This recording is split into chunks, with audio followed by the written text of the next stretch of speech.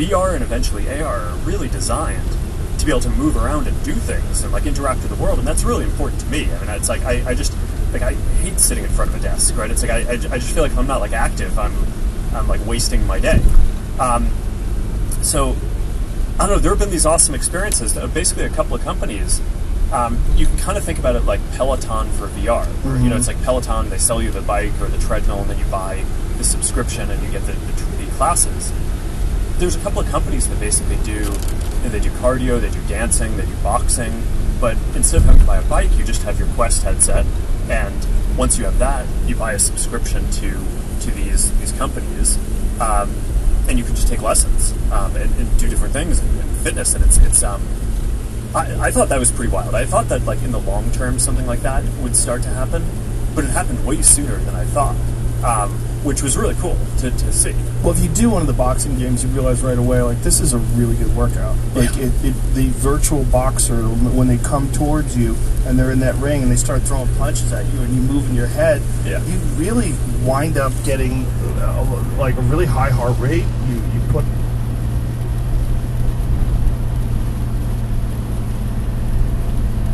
This is Joe Button's, This is, Joe Rogan's react to him and Mark Zuckerberg speaking on technology and the new technology that's coming out.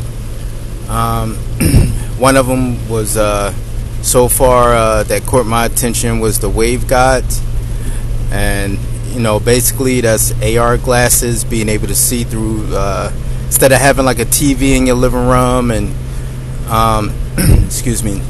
You'll basically just be able to put on these glasses, and you know, it'll be like your TV through augmented reality and virtual reality.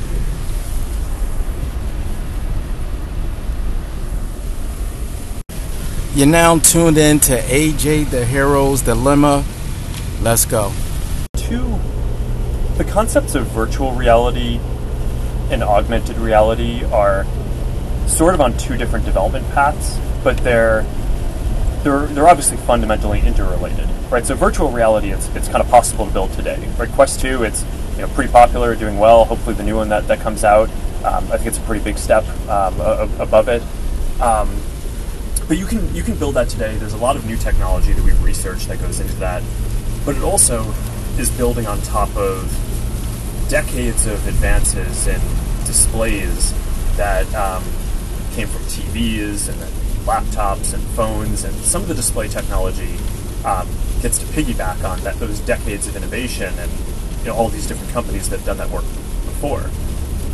AR is a pretty different beast because what you really want to get to is not a headset. You want to get to something that's like a normal looking pair of glasses that is, it won't be like a wireframe because you'll need to fit some electronics in it, where you'll basically need to have a computer in there, and speakers, and a microphone, and batteries, and a laser projector, and then the display, which we and a lot of other folks think is going to be this technology called waveguides, which is completely different from screens, because it's a screen. It's like you're looking at a thing, and basically you're looking at like all the pixels that are on the screen.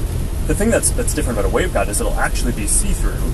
So you'll be able to see the world through it, and then it'll display holograms and be able to place them at different depths in the world. So is a waveguide a type of technology? Like, what is a waveguide? Yeah, it's basically they can be made of different substances, plastic, glass, different substrates, and they basically get etched or printed in different ways. And there's this big debate right now where a lot of the research is going into what is the right way to basically create these waveguides that have the right properties, because you want for augmented reality. You can imagine in 5 years we're having this conversation. I'm not here. You're wearing AR glasses. Hologram Mark is here, and like it's not only just is it kind of working as a hologram, but there's all these different dimensions beyond just being like a better video chat. If we want to play poker, it's like I could like deal a deck of cards and we could play. Hologram me could deal hologram cards, and you could have your glasses, and physical you there could pick up the hologram cards, and you can have a poker night where like some of your friends are there physically, and some of them are there as holograms, and it's actually kind of wild. One of the thought experiments that I like to do is thinking about how few of the things that we physically have in the world actually need to be physical. Pay attention. Things like chairs need to be physical, right? You're not sitting on a hologram. Food needs to be physical.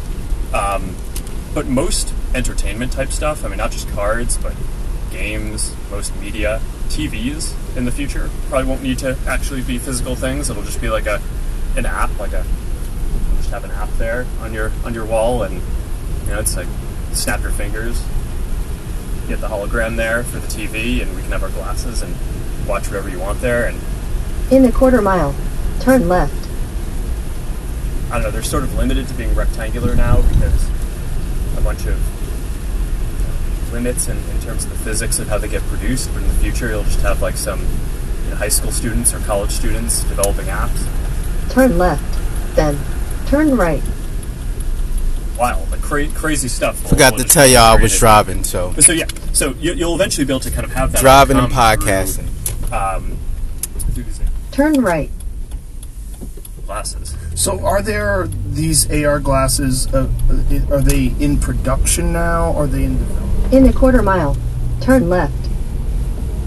But now, like when you talk about this kind of technology where you can see things that aren't there and look at maps and watch videos and have it all on a small computer that's in the frame of the glasses. Do they exist already? No. I think we'll start to get stuff that kind of looks like the full version of this over the next, I'd say, turn left, 3 to 5 years. Sorry, y'all. But I think it'll also start off pretty expensive once it's available, and then it'll take a while to work down to something that's like hundreds of dollars. But there are versions of this that you can start to see if you relax some of the constraints, right? So the kind of ultimate AR experience is that, like, okay, you just have normal looking glasses that can kind of have all of these have holograms to make it so you can interact with people wherever you want. But if you relax the form factor constraint, right? So you have a headset instead of normal looking glasses. That's the other thing that's coming in the new device that we're shipping in October is mixed reality in VR, right? So we got to play around with this a little bit in the sword fighting experience that we did, but it's basically the thing about mixed reality is you see the physical world around you. In the context of VR, it's not happening through a waveguide. It's basically happening through you have cameras on the device that capture the world and then translate that in real time into stereo images, so different images in both eyes, so that way you can, because otherwise it's weird, and where we kind of see stuff in 3D because we have our two eyes see slightly different things. So you're kind of the computers are putting that together on the fly, and then you can overlay digital objects on top of that. So when we were sword fighting, it's like the version of me and my sword. It's like that was a digital thing, but otherwise it was in your lobby, right? And you could see your lobby. Yeah. So you could start to see those kind of AR experiences starting to get built, but in a form factor around mixed reality VR first. So that's one direction that I think that the industry is exploring. The other is basically looking at, okay, so we got to constrain this form factor because we want to have something that looks like normal glasses. What's the most technology that we can fit into a pair of normal-looking glasses today? Right, so you kind of go from both sides, right? It's like, what's the experience that we want to have, even if we can't get the form factor right? And what's the best we can do with the form factor? And then each year, those two basically converge. That's glasses side.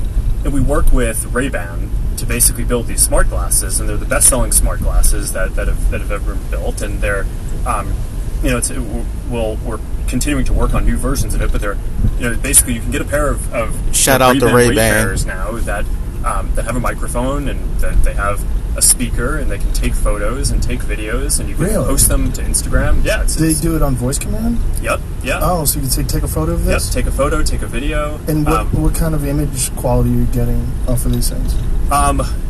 It's pretty good. It's I want to make sure I don't get the spec wrong, and I just have all these different numbers in my head because I want to make sure I don't confuse it with the new Is it version. like similar to like a selfie camera? Like limited in comparison to the back camera? Yeah, no, it's not quite as good as the back cameras today, but it's but yeah, no, it's like, I mean, you look at the quality and it's good, and it fits in like the corner of glasses. Does that bring about privacy concerns? People can just like start filming things. Yeah, so I mean, we designed it so it has a light on it. So whenever I mean, that I think is actually a really important part of this. And could you put a piece of tape over the light? I mean, I guess in theory, but it's there it is. Yeah. So that little thing in the corner, is that a highlight or a light? No, that's the light. That's the light. And it blinks, and it's a pretty active indicator. And I think if you put a piece of tape over it, it would probably interfere with the camera. So those Wayfarers are essentially the same size as normal Wayfarers. Do they have thicker arms? I think it's ever so slightly thicker, but it's within the same ballpark of weight. So we worked with the company that, and Ray-Bans. I mean, these are like some of the most popular and successful glasses, and part of the reason why I wanted to work with them is because they know a lot about glasses design, right? That's not my thing, right? So I figure in the quarter mile, turn left. They'll really bring to the table some constraints around like, okay, like how big can this actually be before it starts getting too heavy on your face and uncomfortable to wear for long periods of time. And so let me say, sorry about that. Let me say something about that. I do actually own a pair, not Ray-Bans, but mine's are, I think they're called like Speckles or something like that. I can't really recall off the top of my head what they're called, but they were made for Snapchat to be able to do. They were made to link easy to Snapchat. Pretty color, like turquoise blue, bright, vibrant. I love the way that the glasses look on me. However, I took the glasses to multiple odd places, and just to get them to adjust the size and the fit. And I'm not a very huge guy, but the way I feel about those are they're very heavy in the front. I think I did a review of them. If I didn't, I will on my YouTube, Nightlife Plug Digital Mag, on YouTube, and you'll be able to see exactly what they look like. And so my opinion is, for the most part, I think they designed, I don't know about all of them. I think now, because I had mines, I believe, for the last 2 years, and people are just now starting to find out about them. But I think now they're building more for like adults. I think that the idea in the beginning when they were building them was for all size fits all, or however you say that. I think that's what it was. But let's go on.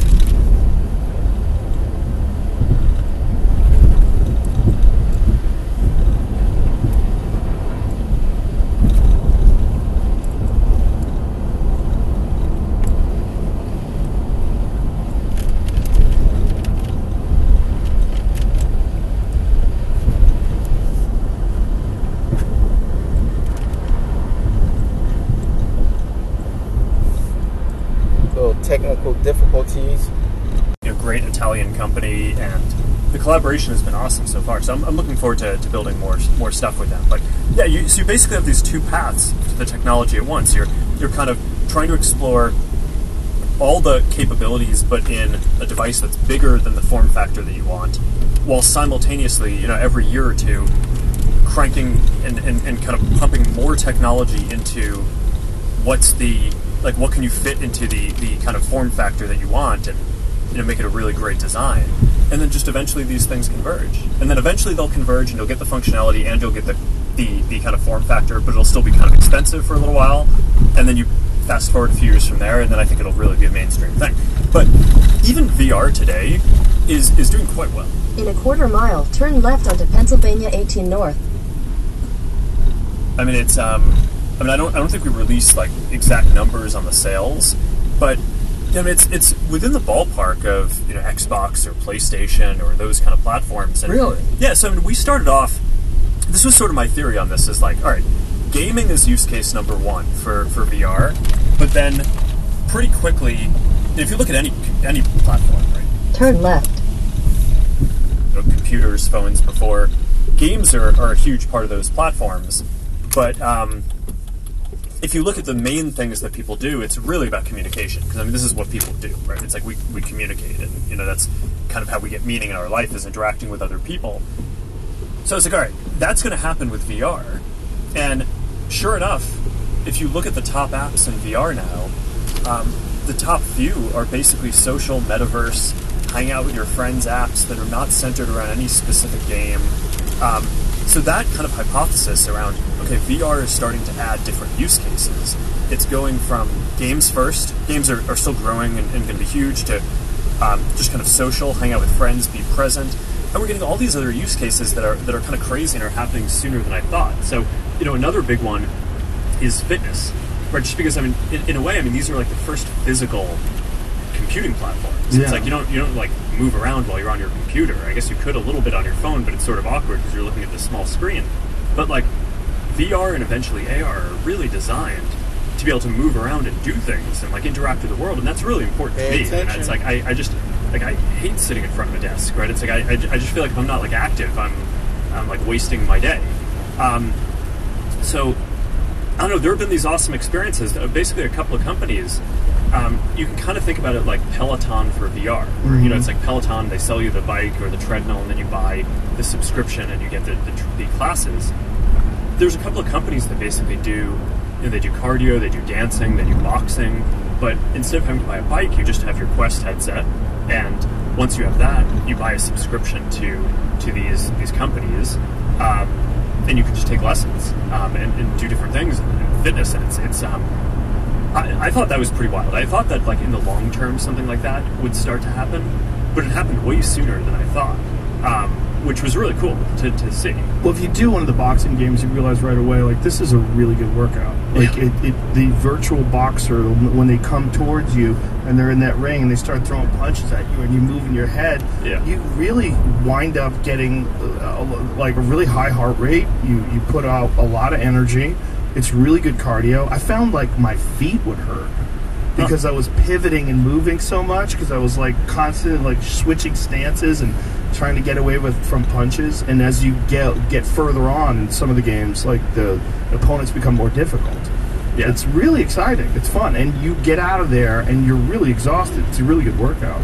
Yeah, so I mean, and that's just the kind of nature of the whole platform, and that's one of the things that I love about it. But those aren't even trying to be fitness apps, right? I mean, they're just fun. It's just that they just happen to be physical. Are they capable of having two people, like we had a fencing match today, you and I did, which is really fun. Are they capable of doing that with boxing now, where two people have because the thing about the fencing match that we had that I thought was really interesting is like you were facing one direction, like 30 feet away, and I was facing another direction. Like, we weren't even facing each other. It didn't even matter. Yeah. So you could be in Rome, and we could be playing a game together. Yeah, so, I mean, the fencing demo, our internal team built, because we haven't released the new device yet, so in order to kind of make stuff work for it, we kind of build it ourselves. But the boxing ones are made all by other game developers and different developers. So, and they can do that? There's nothing stopping them from having a multiplayer mode. I'm not sure if any of them do yet. I all the ones that I've played, I mean, I do Thrill the Fight, and I really like Creed, but I do those as single player. I don't know if they have multiplayer modes, but there's nothing holding them back from doing that. So I'd imagine that they will add that over time. It seems like a smart move. I mean, we were talking about martial arts, like in terms of like Muay Thai and other. I think Jiu-Jitsu would be a real problem, but because you'd have to physically have something to resist against. But if you could figure out how to do a Muay Thai mode, where the only problem would be things change when you make contact with stuff. Yeah, things change in terms of like positioning and movement and what you're able to get away with and not get away with. Whereas with boxing's pretty good for that. Like, it's probably like the best combat sport for VR, because you don't even have to hit anything for it to feel like you kind of are. Yeah. And when you get hit with a jab, your screen lights up, like you feel like you got hit. Yeah, I mean, for kicking, with punching, it's a little easier to throw a punch and then just pull it back. With kicking, if you're not hitting a pad or something, you want to like continue rotating, or else it's tough to really put your weight into it. It's do you envision a world where one day the physical experience of the game is going to be inconsequential because everything's going to be taking place in your mind? Like, it'll be so good, whether it's with haptic feedback or some other kind of input, where you'll be able to actually experience very Matrix-like something that's not there. I mean, is that ultimately where all this is going? I don't know. I mean,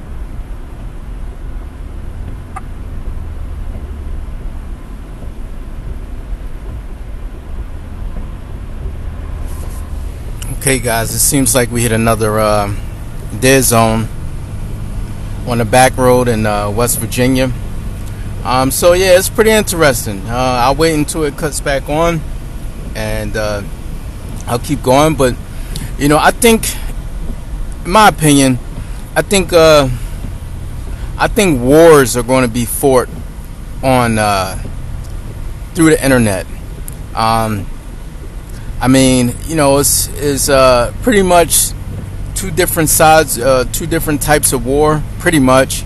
Your Cold War and your physical war, basically. Your physical war, a lot of people die. Your Cold War, you just hold on to goods. You don't let go of goods. You don't trade. That's the way of trying to make the other people suffer. I think, in some kind of way, I think in the future, I think some kind of way that this gaming and the Air Force is basically just operating drones from a PlayStation or an Xbox controller, pretty much. So when they sending drones over to other countries and basically to drop bombs and do what they do, shoot people, whatever they do. And they're right here in the United States playing on a joystick. So I think some kind of way, if you throw in the hackers with that, I think some kind of way there's going to be conflict. I should say there's going to be conflict that's going to I guess try to be resolved on these type of platforms, gaming platforms, and so let me see what's going on. Give me 1 second.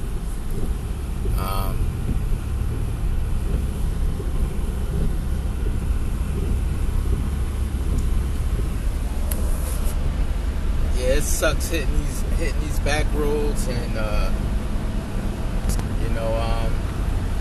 again, that's one thing about so West Virginia is one of those states where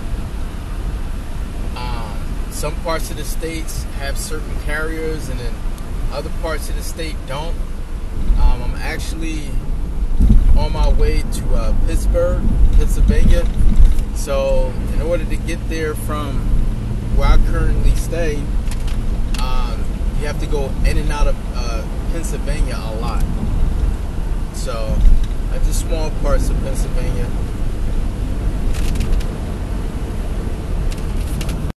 Yeah, so this is the first time that I'm actually trying to do a podcast like this. I think people will probably really appreciate it. A lot of people are on the road. My truckers, my Uber drivers, Lyft drivers, Door Dashers, and just Grubhub drivers. In a quarter mile, slight right. You want something to listen to that you can get a different opinion on. So I think minus the background, forgive me for that. This is the first time, like I said. We'll figure out the kinks. But yeah, back to the show. 9 North and I-376 East, which saves 7 minutes. If you prefer to stay on the current route, tap no thanks. I think that so much of our experience is our body and not just our mind. I mean, there's this strain of kind of philosophical thought that's like, okay, what is a human? It's like it's really just your brain, right? And I don't subscribe to that at all, because I don't know what your how you feel about stuff, but like I just feel like my whole energy level and mood and kind of how I kind of interact with the world is all just based on, it's like it's so physical, right? It's not just so I mean, I guess maybe over time it would be possible to just simulate that through your brain, but I don't believe that we're just brains in tanks, or just brains in a body. I kind of think our kind of physical being and the actions that we take there are as much, or I don't know, that's like just as much of kind of the experience of being human. I would agree to that, but I would also say that a lot of people just like to sit down and watch movies, and that's a very alien experience to the human body, and it's something we've become very accustomed to. So what I'm thinking is, if technology advances and keeps going further in the direction that it's headed now, more immersive, more convincing, you know, that uncanny valley gets bridged, and all of a sudden you have a real life experience. Now, whether this is through some sort of Neuralink type deal or some new technology that tricks the mind into actual experiences. I mean, ultimately, isn't that where this is all going to go? Where you're going to be able to have experiences without having them? And that's not to negate the beauty of real experiences, or not to say we won't have real experiences anymore.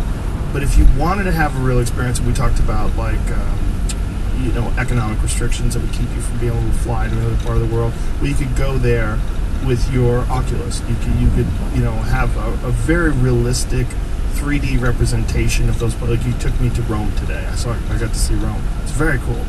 But do you think that ultimately that is going to get to a time where the technology is so advanced that it's indiscernible, that you could have a podcast experience with me. You and I could have this same conversation right now, but neither one of us be in this room.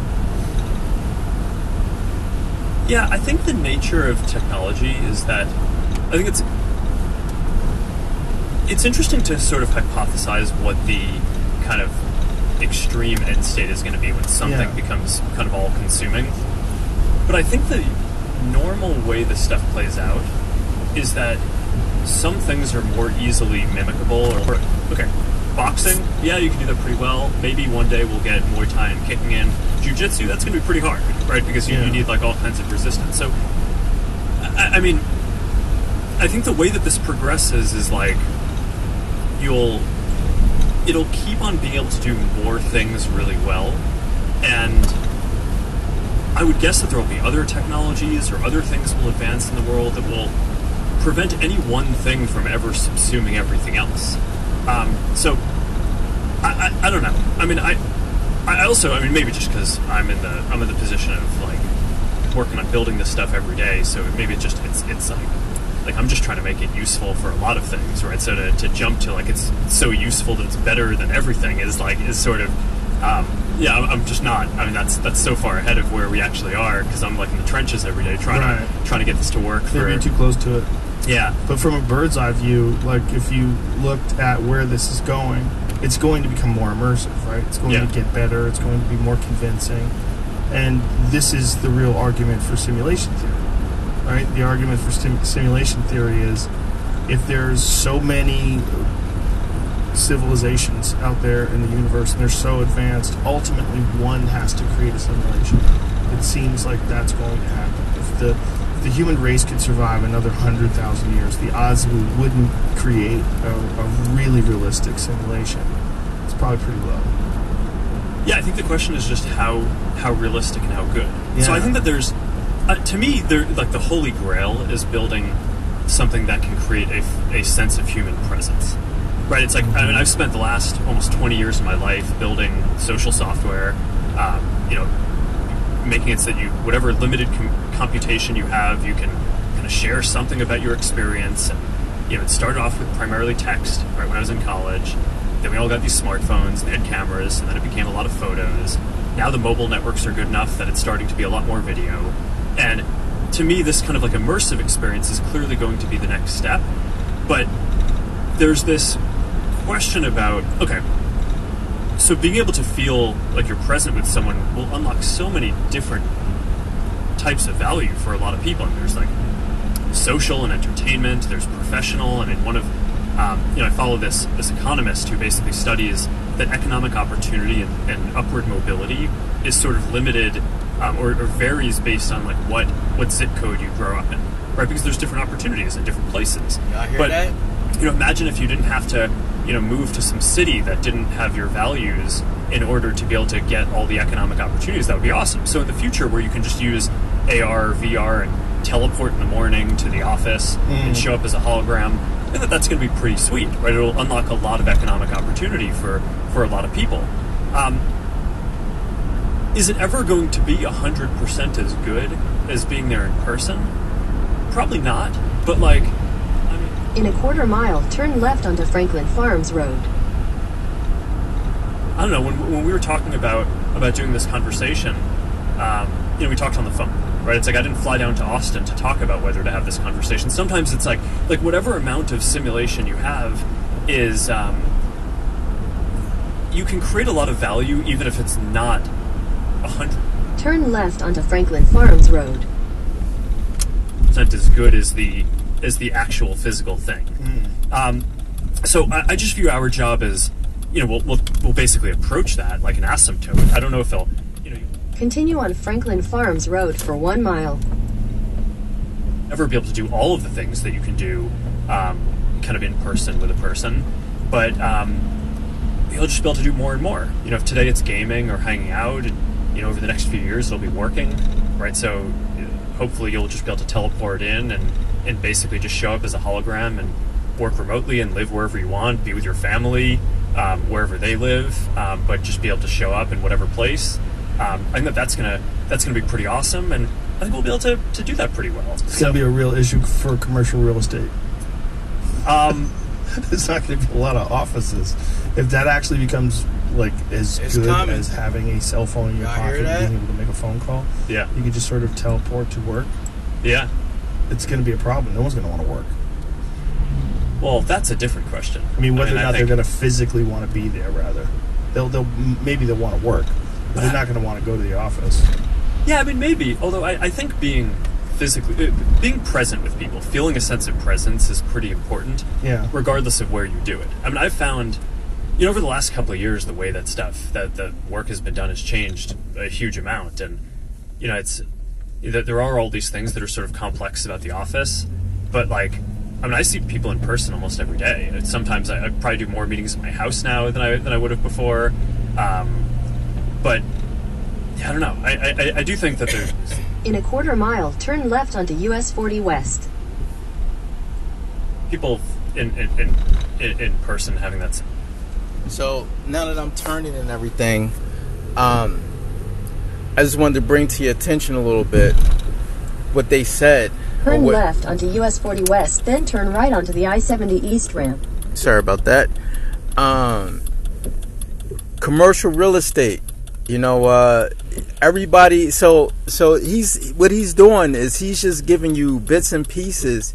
He can't give you the full plan, but I mean, he's giving you the kind of the obvious. But if you've been thinking this or been wondering or don't know, he's just giving you what things already look like what's going to happen. He's confirming basically a lot of things that might look like the Meta. He came out with the Meta or named it the Meta, or whatever, however that goes, because it was actually other metaverses or was considered metaverses out there already. But yeah, I mean, so if you're into commercial real estate, what I see happening with that is I see on one end, I see just like housing prices right now, they're soaring. It's ridiculous, crazy. Turn right onto the I-70 East ramp, then merge onto I-70 East. Property is ridiculous. A ridiculous price right now. Prices are rising all over the world. So for commercial real estate, what I see happening is, if your company is a decent sized company, or should I say, your company would have to be a decent size in order to be able to continue on I-70 East for 2 miles.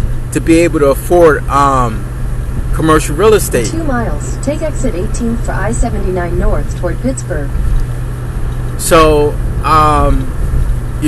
most people, what I see happening, all these diseases, monkeypox, corona, 1, 2, 3, Delta, all this different stuff, right? What I see happening, and I've been saying this for the last year, is that most people, global warming, you're not really going to be able to come outside like that. They already giving you, like, if you look at your Google Maps or whatever, they already giving you, like, how well the air quality is. You're able to check the air quality from your Google Maps. Like, I see it just getting more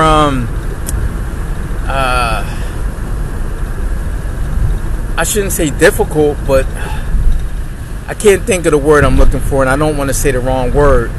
But anyway, this is I just wanted to bring that to your attention, that this is where things are going. Most people are going to work from home, quote unquote, in the meta. You're going to do your business or whatever you do in the meta, and whatever you can't do in the meta, most things are going to be automated.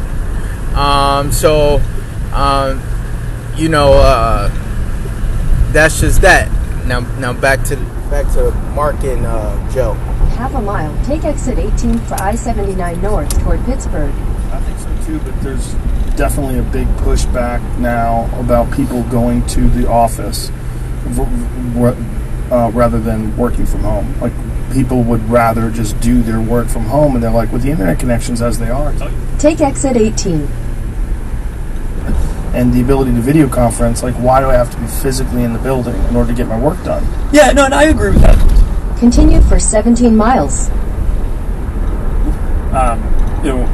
Our company, actually, some types of work, especially software engineering, you can do pretty well from a lot of different places. And if you're an engineer, sometimes it's actually better to not be in the office, because then people aren't bugging you. You kind of want like a block of like 5 hours where you can just work on a problem. And if I don't know, it's like I have this thing where I'll be like in zone kind of flow concentration working on something, and my wife will like ask me some like basic question, and I'm just like, oh man, it's like I just like lost my flow, and it's like and like from her perspective, it's like, oh, not a big deal. It was a quick question, just go back to what you're doing. It's like, no, that's not how it works. but it's so I do think to some degree having people be able to work remotely is actually pretty useful for a lot of things. But I think we'll need to find this mix. I physically run away from my wife when I have a joke idea. If she's talking and I have an idea, I will just run away. I just go, I got an idea. I just have to, like, she gets it, so it's okay. But yeah, if I'm in the middle of writing and she comes in and no disrespect, ladies. Just gets shattered.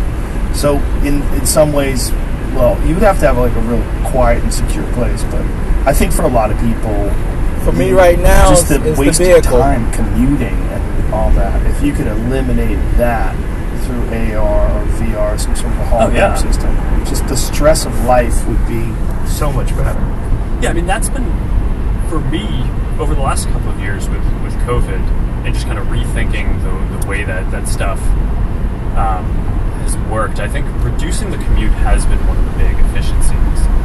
But also being able to live in different places has been nice. I mean, I spent a lot of time down in Kauai earlier on, and I got like really into surfing, hydrofoiling, and like I just like wake up in the morning and go do that, and then just be really refreshed and go do my full day of meetings, which is obviously not something I could do in Palo Alto. So I don't know. I'm pretty positive on all of this. I think if you can give people the ability to get their kind of fluid state, like flow state work remotely, but then also just be able to kind of in a second teleport to a place and show up as a hologram and be present, I think that's pretty valuable. Now, that doesn't replace everything, right? I mean, one of the things that I found is for larger meetings, one of the most useful things is not actually the meeting itself; it's just getting a chance to catch up with people before and after the meeting, right? When you're in the hallway or something. So there's a downside to being so efficient about being able to teleport in and out too, because you can kind of miss some of those casual downtime moments. But overall, I mean, I think it's gonna create this kind of crazy amount of of efficiency. Yeah, I think people are still going to crave real-world experiences no matter what. You know, I mean, obviously, I do stand-up comedy, so obviously that experience, you must be there. Yeah. Like, that's part of the fun, is being in the room with people. But I can envision technology improving to the point where you could create a virtual comedy club, and to the expressive ones. But that's kind of a whole separate tangent that we can go down. I think you'll clearly want the ability to do both, have a photorealistic one and an expressive one. But yeah, I mean, if you're sitting around and someone's a penguin or your friends are clearly cartoony, but you're sitting around a table and you have a shared sense of space, and your friend is to your right, which means that you're to their left, and when they speak, you hear it coming from that direction. You actually remember the spatial sense of that in the same way that you would a physical thing, which it's just kind of getting all those details right over time. I just think that this to me, this is like some of the most exciting work that I've gotten to do in a while, because I just feel like building social experiences on phones is so constrained, right? In some ways, it's awesome because there's like billions of people that have phones, so we can build services that get used by billions of people around the world, and that's obviously rewarding in its own way too. But like having the ability to define what these next platforms are going to be and have them break out of these boxes that have been really weirdly defined, right? In terms of like these things, phones, computers, they were not designed for kind of work and certain computational workloads. And so a lot of what I'm trying to do is like, okay, well, what does it look like to design the next computing platform in a way that's like really people-centric? So if you were doing it in the way that like our brains worked and how we actually process the world and how we think about stuff and what matters to us, I don't think you'd build a platform that was designed around apps. You'd build it where the fundamental unit of how you interact is around kind of people and how you express yourself, and you'd want to be able to like have an avatar and an expression of your identity and be able to just jump between a bunch of different experiences rather than have everything be so siloed. So I don't know, I think that it's just like it's pretty wild to try to build this all from the ground up, because it's just this incredible breadth and amount of technology. And I mean, I often get criticized because we're investing just this huge amount in this. We're going to spend this year alone more than $10 billion on all of these different research streams, but the breadth of this is just like extremely wide, right? It's not like $10 billion is going towards any one specific thing. It's like there's all the avatar work and all of how you express yourself and how you build the worlds, and then there's all the VR stuff, and within VR we're working on this year's device and next year's device and the one after that. And then in AR we talked about, it's like we have the Ray-Ban glasses and we have sort of the next version of that, but then we also have kind of the research going towards the full AR. And we haven't even gotten to neural interfaces yet, but we should definitely spend some time on that. But it's like you kind of go across all these different things, and it's just this incredibly wide amount of technology that needs to get built in order to... In half a mile, keep left to stay on I-79 North. I think we build and deliver a realistic sense of presence, like you're physically there with another person, which I just think is the most magical thing in the world. Well, it's very exciting. The idea that you could have an office in the jungle. Like, you just all of a sudden, we're going to call this meeting together, we're going to be able to... Keep left to stay on I-79 North. Yeah. We're going to be next to a volcano. Yeah. There's going to be a bubbling volcano right next to the desk. Continue on I-79 North for 4 miles.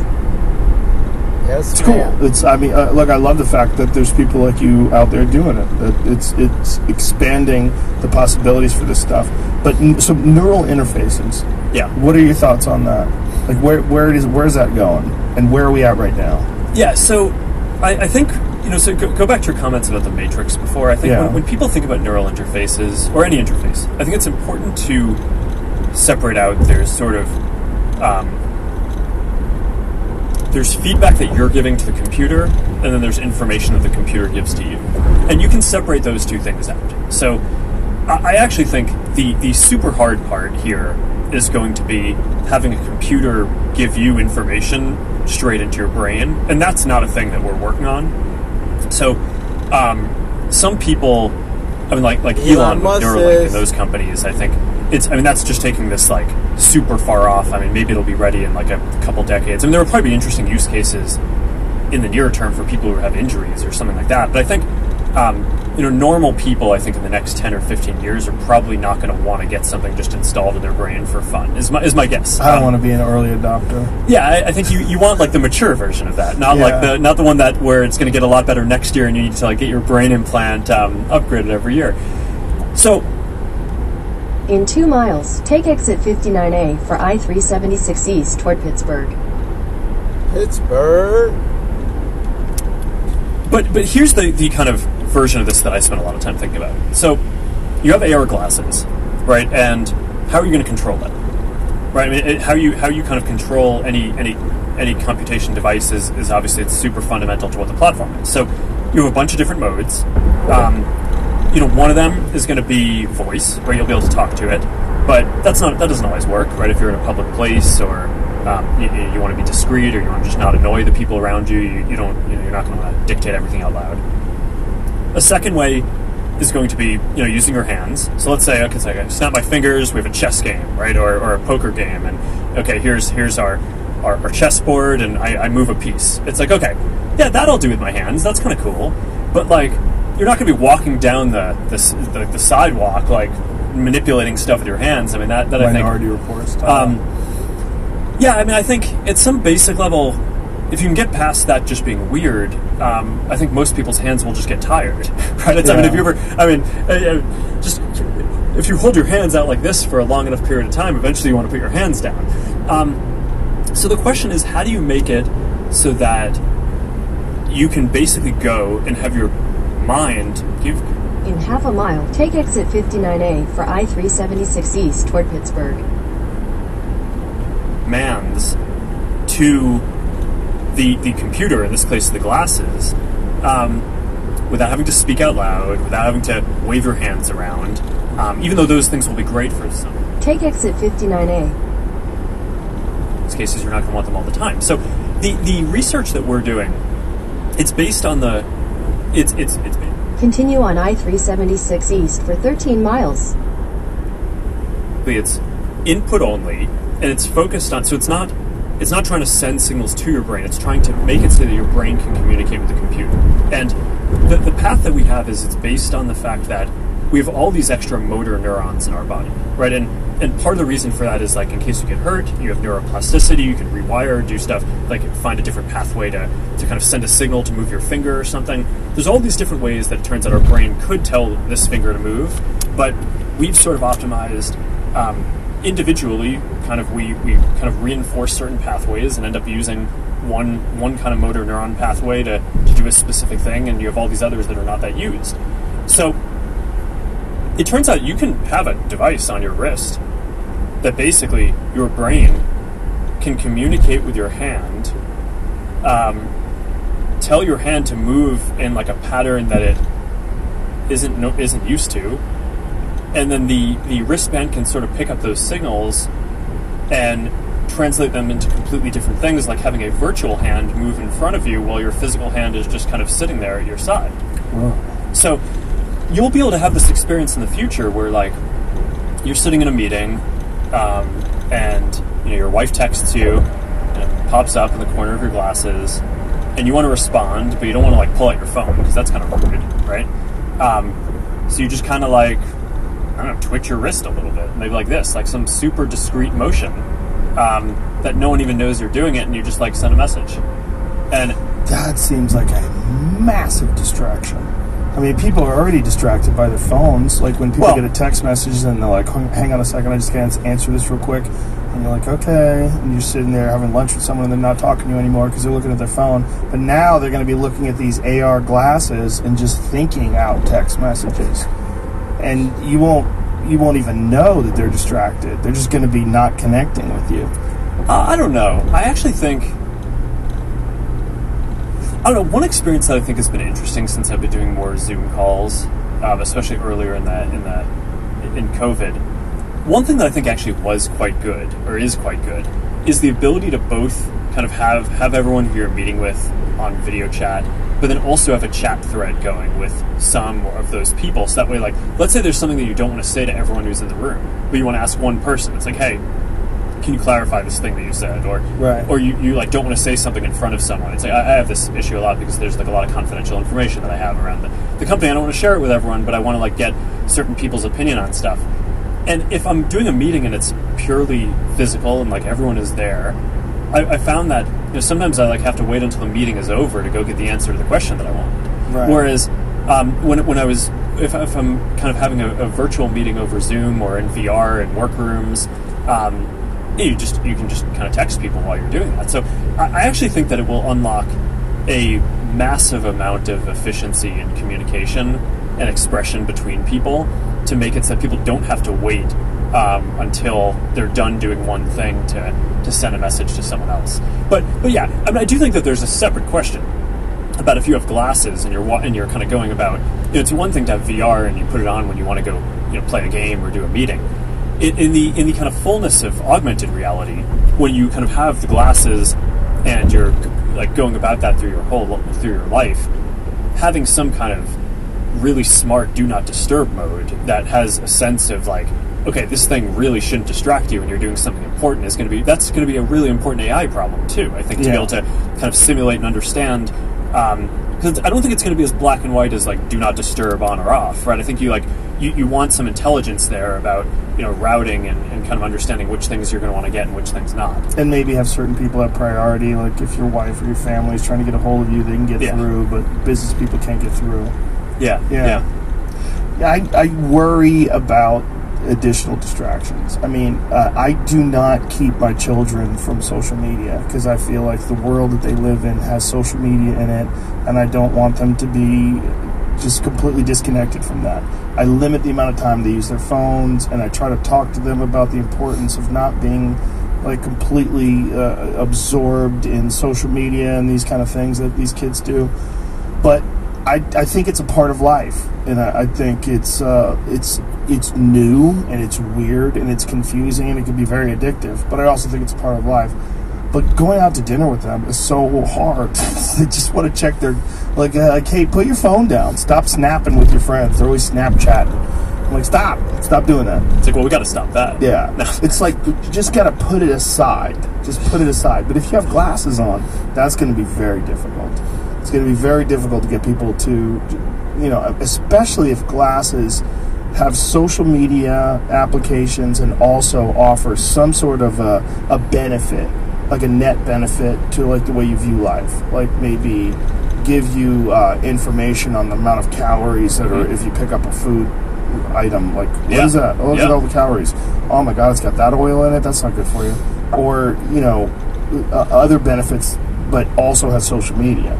You're going to come into this like sort of a weird place where you have to figure out whether or not this is a positive thing in your life, whether or not it's overcoming and you're overwhelmed by it. Yeah, and I think that's something that it's going to end up being this balance, and hopefully our computers and platforms will help us find the reasonable balance on that. I mean, one of the things that you've said a few times is, okay, like, I'm not sure if I'd want to do this digitally. I think about, like, it's like I want to have this experience in the real world. Yeah. I mean, here's one kind of philosophical way that I think about this is, I actually think when you say the real world, I call that the physical world. And I think there's the physical world and the digital world, and I think the combination of those increasingly is the real world. Right? It's like, sorry guys, I'm in a tunnel. All this additional information that we bring to the physical experiences that we have, that whether it's digital or just from our own experience, just something that we've done, that's more than just kind of the physical kind of sensation that we get. But the ratio of that may be shifting over time, right? So in a world in the future where, a lot of the things that might be physical today, I mean, maybe this kind of art and school. All right, guys. Just crossed the tunnel just into beautiful Pittsburgh. I love this city. I think the idea about the whole thing is what I wanted to kind of point out to you a little bit was, new technology is coming. From my knowledge, I don't know where your knowledge is. There's probably a lot of people that's going to listen to this. But new technologies are coming. Plan for it. Remember, you heard this from me first. And follow me. plan for this new technology. This all the information, and I encourage you to watch the full video. Joe Rogan's on Spotify. I don't know if he does his full videos anywhere else. He got that big old deal from Spotify, a couple $100 million or something like that. Take this knowledge and start researching now. It doesn't matter how old you are. It doesn't matter where you are in life. Take this knowledge. It's like they're throwing you the alley-oop. All you got to do is catch the ball and dunk it. That's what I'm planning on doing. That's why I pay attention. I've been doing this stuff for a long time, as far as technology goes. But just research what you need to research. Pay attention. You have a handful of big people. You could probably count them on one hand in America, and probably two hands throughout the world. That big companies with big technologies, they wake up every morning like me and you, and their main focus is to outbeat the other company at developing technology that will become a necessity for us to be able to eat, a necessity for our health, and different stuff. You have to pay attention. With that said, I love all of you. I just touched down in Pittsburgh, so it's getting ready to be go time in the next few minutes. So I gotta let you go. But again, Joe Rogan, Mark Zuckerberg is the interview. Facebook CEO, if you don't know by now who he is. You get a couple extra dollars. Start investing in yourself, investing in knowledge. It's fun. Basically, I don't know how long this has been, but probably about an hour. And for the most part, they were talking about glasses and video games.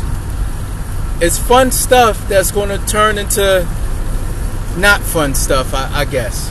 I don't think it's going to be... we don't know where it's going to go. We're living in a time where I don't know what's going to happen today. It's storming today where I'm at. I don't know if you hear the rain.